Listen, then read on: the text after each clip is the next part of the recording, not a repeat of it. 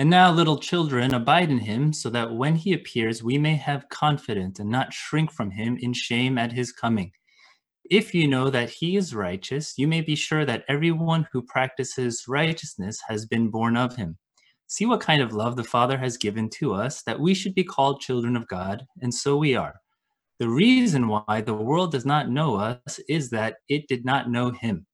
Beloved, we are God's children now, and what we will be has not yet appeared, but we know that when he appears, we shall be like him, because we shall see him as he is. And everyone who thus hopes in him purifies himself as he is pure. Everyone who makes a practice of sinning also practices lawlessness. Sin is lawlessness. You know that he appeared in order to take away sins, and in him there is no sin. No one who abides in him keeps on sinning. No one who keeps on sinning has either seen him or known him. Little children, let no one deceive you. Whoever practices righteousness is righteous as he is righteous. Whoever makes a practice of sinning is of the devil, for the devil has been sinning from the beginning. The reason the Son of God appeared was to destroy the works of the devil. No one born of God makes a practice of sinning, for God's seed abides in him, and he cannot keep on sinning because he has been born of God. By this, it is evident who are the children of God and who are the children of the devil. Whoever does not practice righteousness is not of God, nor is the one who does not love his brother. This is the word of the Lord. We pray, Lord, that you would really remind us that you are a God who speaks, and that even in this time, as your word is preached, you speak to us through your word. And so we pray that your Holy Spirit would give us ears to hear what you have to say to us today, and that your message to us would not only be to us as a community, but even to us individually, and that you would give us greater clarity as we seek to hear from you. In Jesus' name we pray. Amen. Okay, good morning, everybody. So we are going through 1 John during the season, and one of the reasons we're going through 1 John is because we wanted to emphasize the importance of love, which is one of the things that John emphasizes in this letter. And as I've been saying, John doesn't necessarily look at things in this like linear fashion, but I think he looks at things from like an entire system in terms of the dynamics of the Christian life. So the illustration that I find helpful that I keep coming to over and over again is an illustration of a glow-in-the-dark toy. If this toy is exposed to the light, then it will be able to shine in the darkness. But it's impossible for this toy to glow in the dark if it hasn't been exposed to any light. But it's also impossible not to glow in the dark if it has been exposed to the light. And so similarly, John is saying this: if you are walking in the light, in fellowship with God, then what will happen is you will love one another. And what I want to do today is I want to draw something out in terms of how John addresses his community, and I want to anchor it, I guess, in the theme of family. Now, this passage is very rich with family language. John addresses this community as little children. He talks about the love that the Father has given so that we should be called children of God. Then he talks about how you can tell whose child one is by whether or not they are practicing righteousness and love. And so that's basically a theme we're going to anchor this message around. And I'm going to start with a very basic first question, which is this: how does one end up belonging to the family of God? How does one enter into the family of God? And I think there's two answers that John gives here that are interconnected, but one answer is more direct and one answer is a little bit indirect. The direct answer is found in chapter 3, verse 1, when John says, "See what kind of love the Father has given to us, that we should be called children of God, and so we are." And basically, we are called children of God because of the love of the Father, that the love that he bestowed upon us. Now, I want to point out something. Paul calls this being adopted as sons, for example, in the book of Romans. But what I want to do is I want to point out a difference in terms of how Paul and John talk about this topic for a moment. Paul says we are adopted as sons, and the usage of sons, I don't think, is meant to be exclusive in the sense of excluding women, but it's meant to communicate something special about our relationship with God. In the ancient world, there is this unique relationship between fathers and sons, in that sons were given the inheritance from the father, and similarly, there is an inheritance that awaits all believers because now we all share that status of sonship. And that is part of where we draw our Christian hope from. But John doesn't use the word sons when he talks about being children of God. He actually uses the Greek word for children in describing our relationship with God. And you have to wonder why. And I think John's emphasis is not necessarily about the legal status that we have as believers as recipients of this glorious inheritance, but I actually think John wants to frame our relationship with the Father as one of intimacy and care. You see, for John, it is not just about a change in legal status, but in a way, there's a fundamental change to who we are in our nature. I said before, there's an indirect answer about how one belongs to God's family. And I think that indirect answer is the new birth. The new birth is hinted at in chapter 2, verse 29, when he talks about those who have been born of him. So we aren't just called children of God, but we become children of God. In the Gospel of John, Jesus talks about being born again in this conversation with Nicodemus in John chapter 3. And you think about this idea of being born. When you are born, you actually don't really do any of the work in order to be born. What happens is your mothers did all the work when you were born, and you kind of just let birth happen to you. It's completely passive. And that's also how faith and salvation happens, which is why the Bible says salvation is by grace. It's not something that you achieve as if you can birth yourself, but it is actually something that happens to you.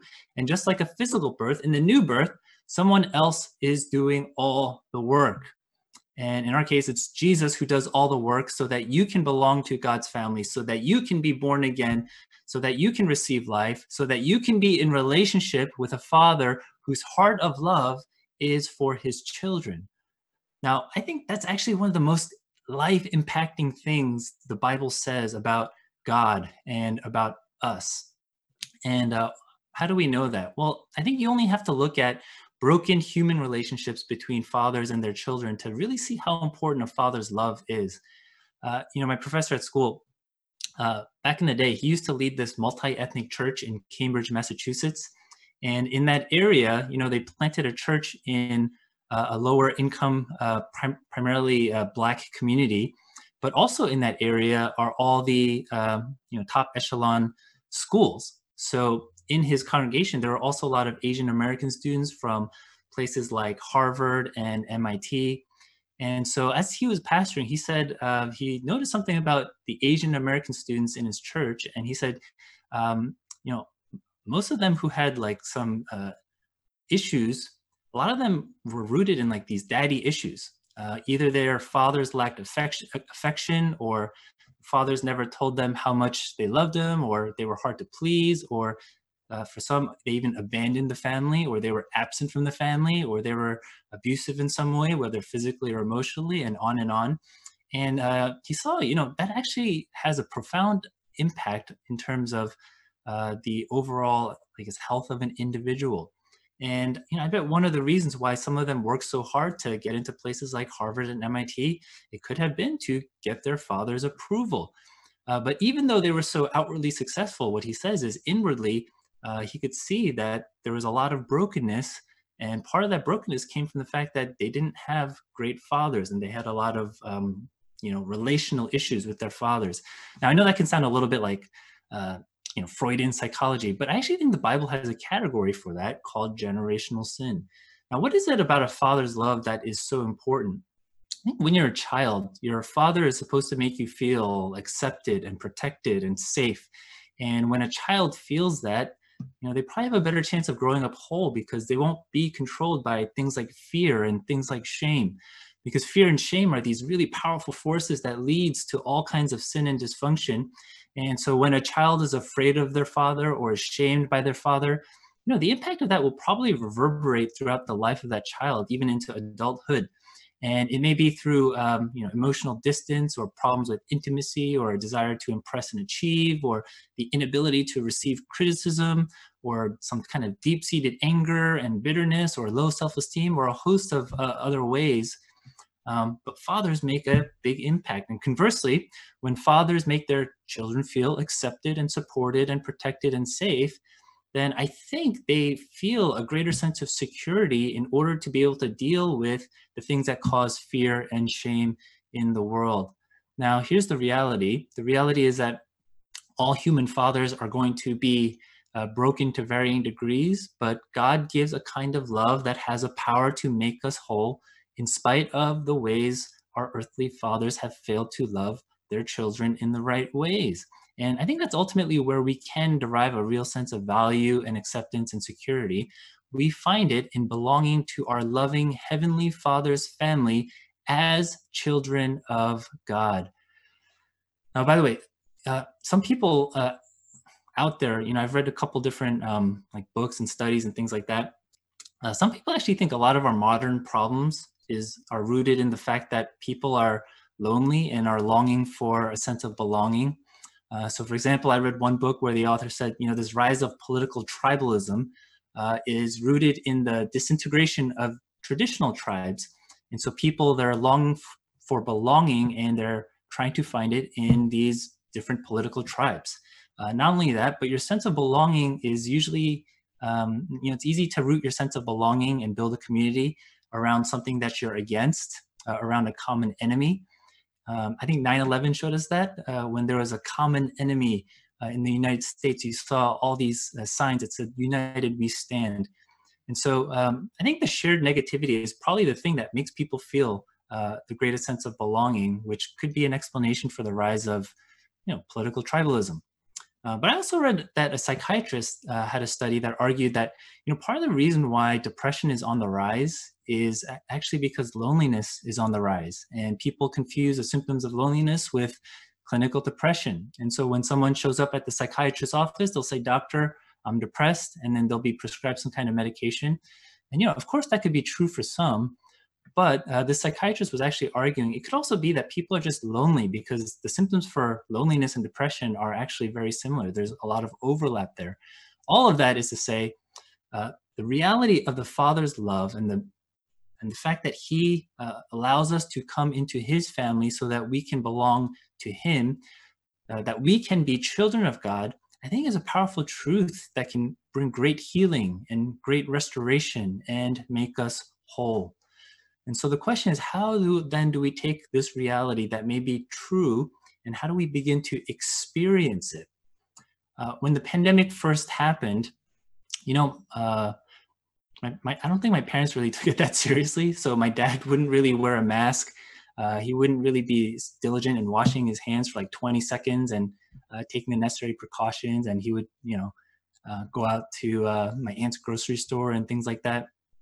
And I think a few of you shared about that, how you're trying to convince your parents about the seriousness of this pandemic and to really take the precautions. The pandemic was this reality, but he didn't necessarily live into or experience the reality in a way that affected him. And it actually wasn't until he got sick, and then I got sick, but he doesn't think he got me sick. He thinks I got sick from Home Depot, but I think I got sick from him.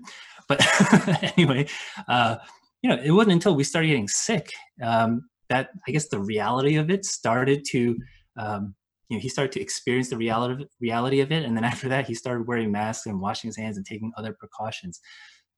All this is, it's one thing to say, I know I'm a child of God. And if you're somebody who's been in the church for a long time, you probably easily know that through songs and I guess through reading the Bible and things like that, to know that you are a child of God. But what I'm saying is it's another thing to live in that reality, to really know and to experience that truly you are a child of God. And that's why we have to abide in Him. My wife was saying she's been listening to First John on audio through the entire book. And she said the phrase that stuck out to her was to abide in Him.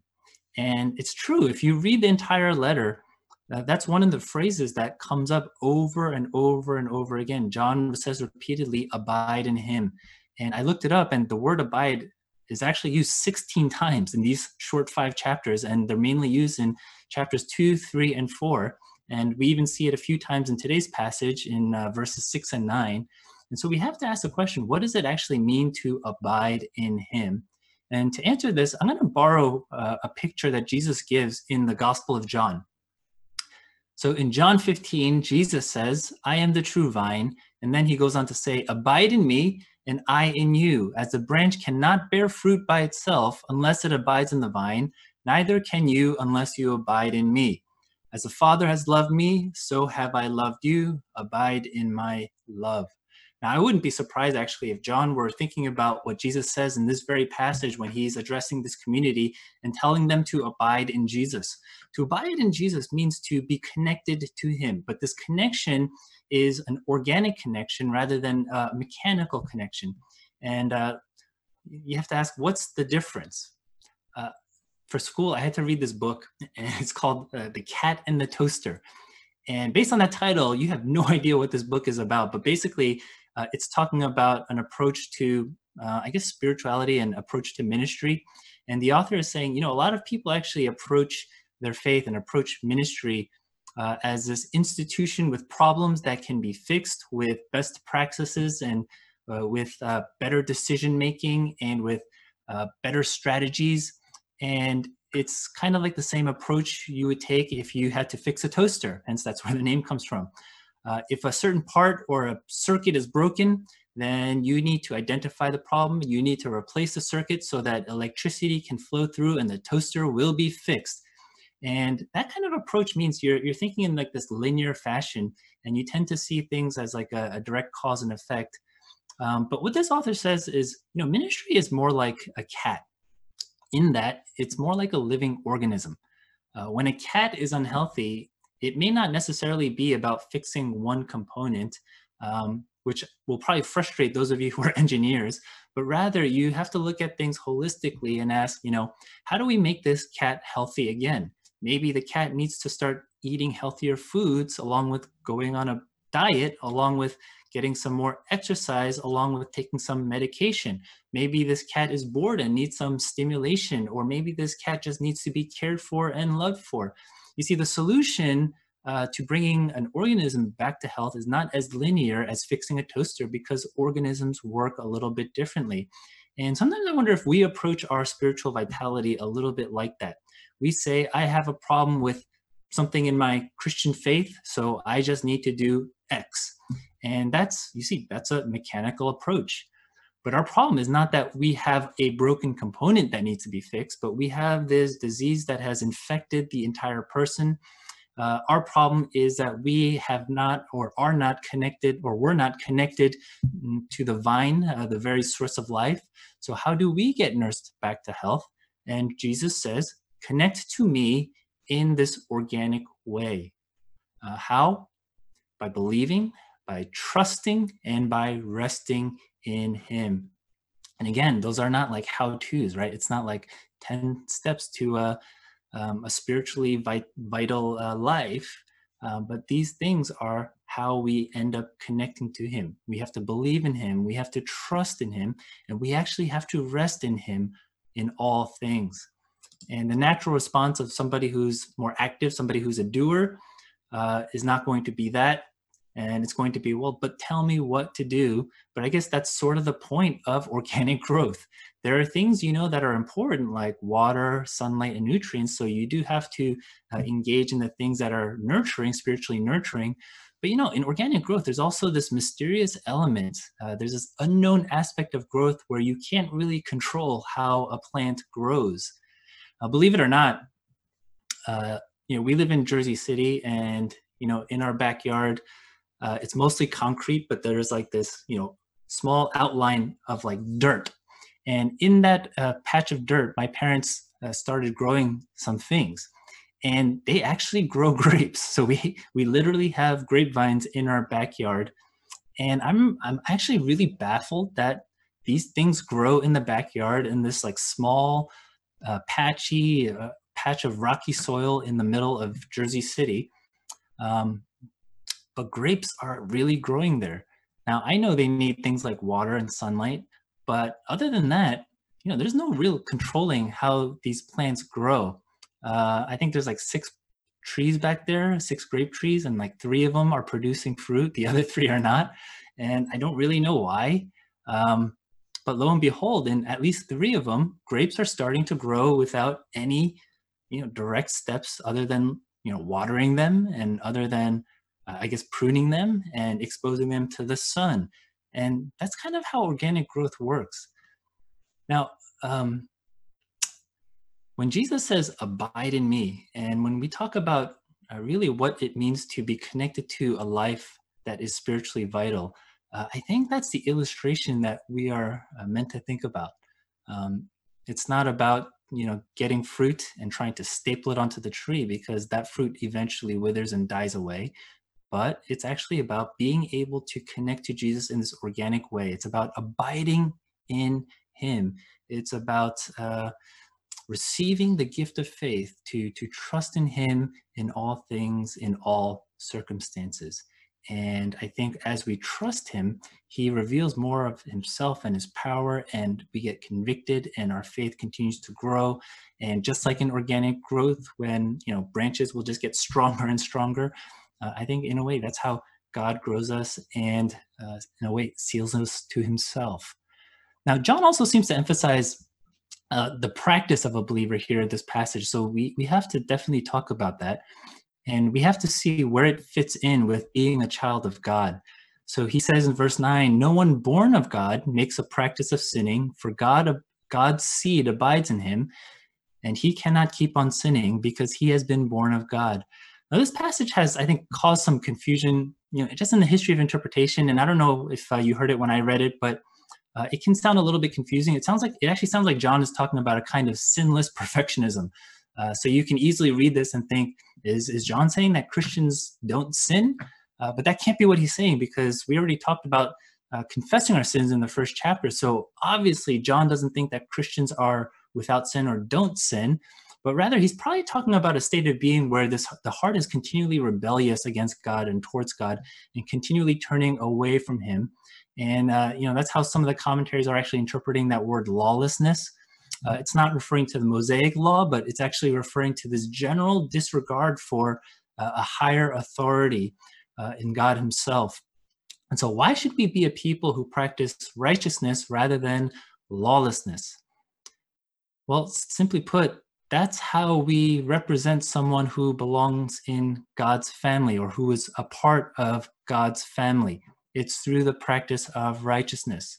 Verse 10 says, by this it is evident who are the children of God and who are the children of the devil. Whoever does not practice righteousness is not of God, nor is the one who does not love his brother. So you see, John, he talks about practicing righteousness and love as something that serves as evidence for who we are as children of God.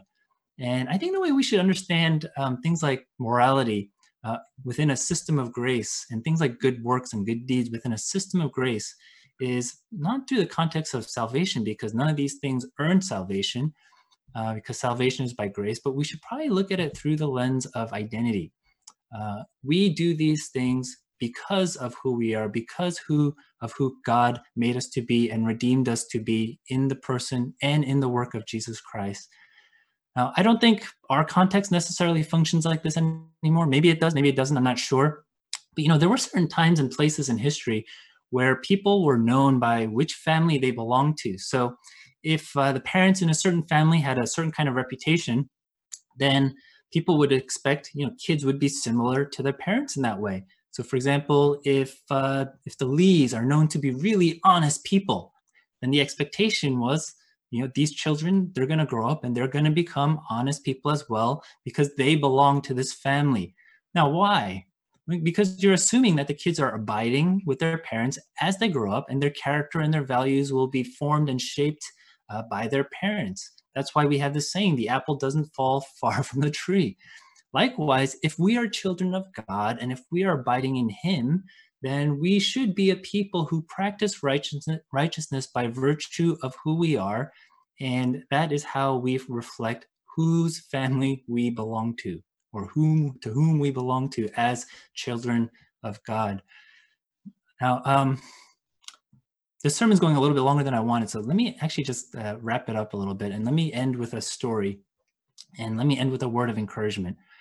Someone this week randomly emailed me, and they said they felt compelled to pray for me and to tell me that the Father says, I love you. If you know, some of you know them, Joanne and Isaac, but I guess they were just praying one morning and they felt compelled to send me that email. And, if God was trying to speak to me through this person, I started to wonder, why is this a word that I need to hear?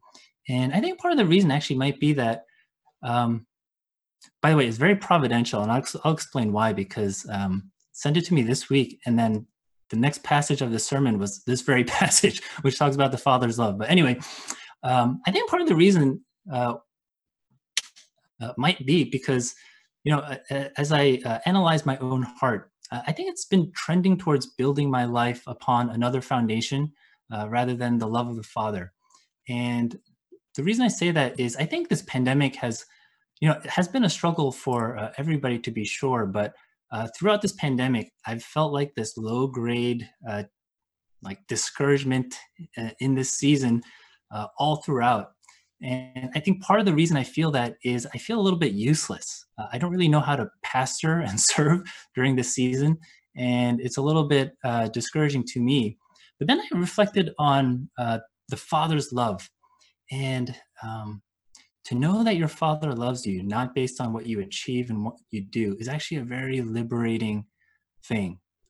To know that the Father has freely given his love to you and his heart for you simply because you are his child, it really takes this burden away of trying to be worthy and trying to, I guess, build this identity for yourself that you think is worthy.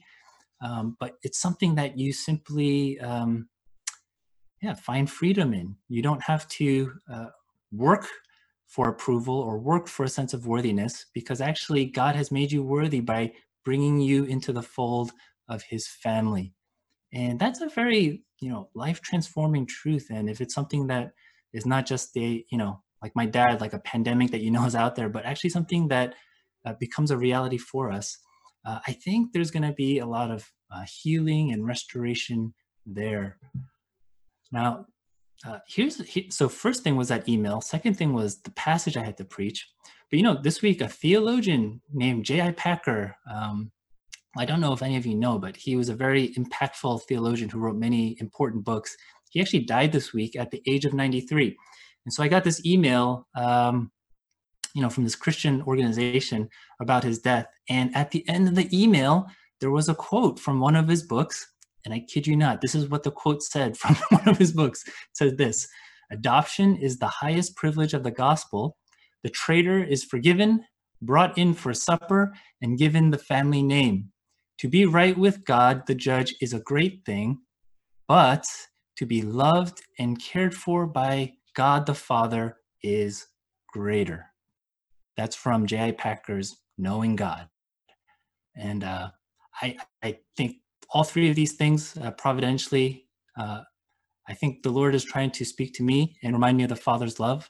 But I also do hope that maybe through me, the Lord is also trying to remind all of you about the Father's love.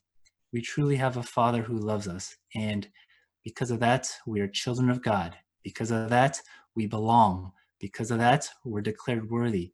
Because of that, we have great freedom, liberation, safety, security in all things.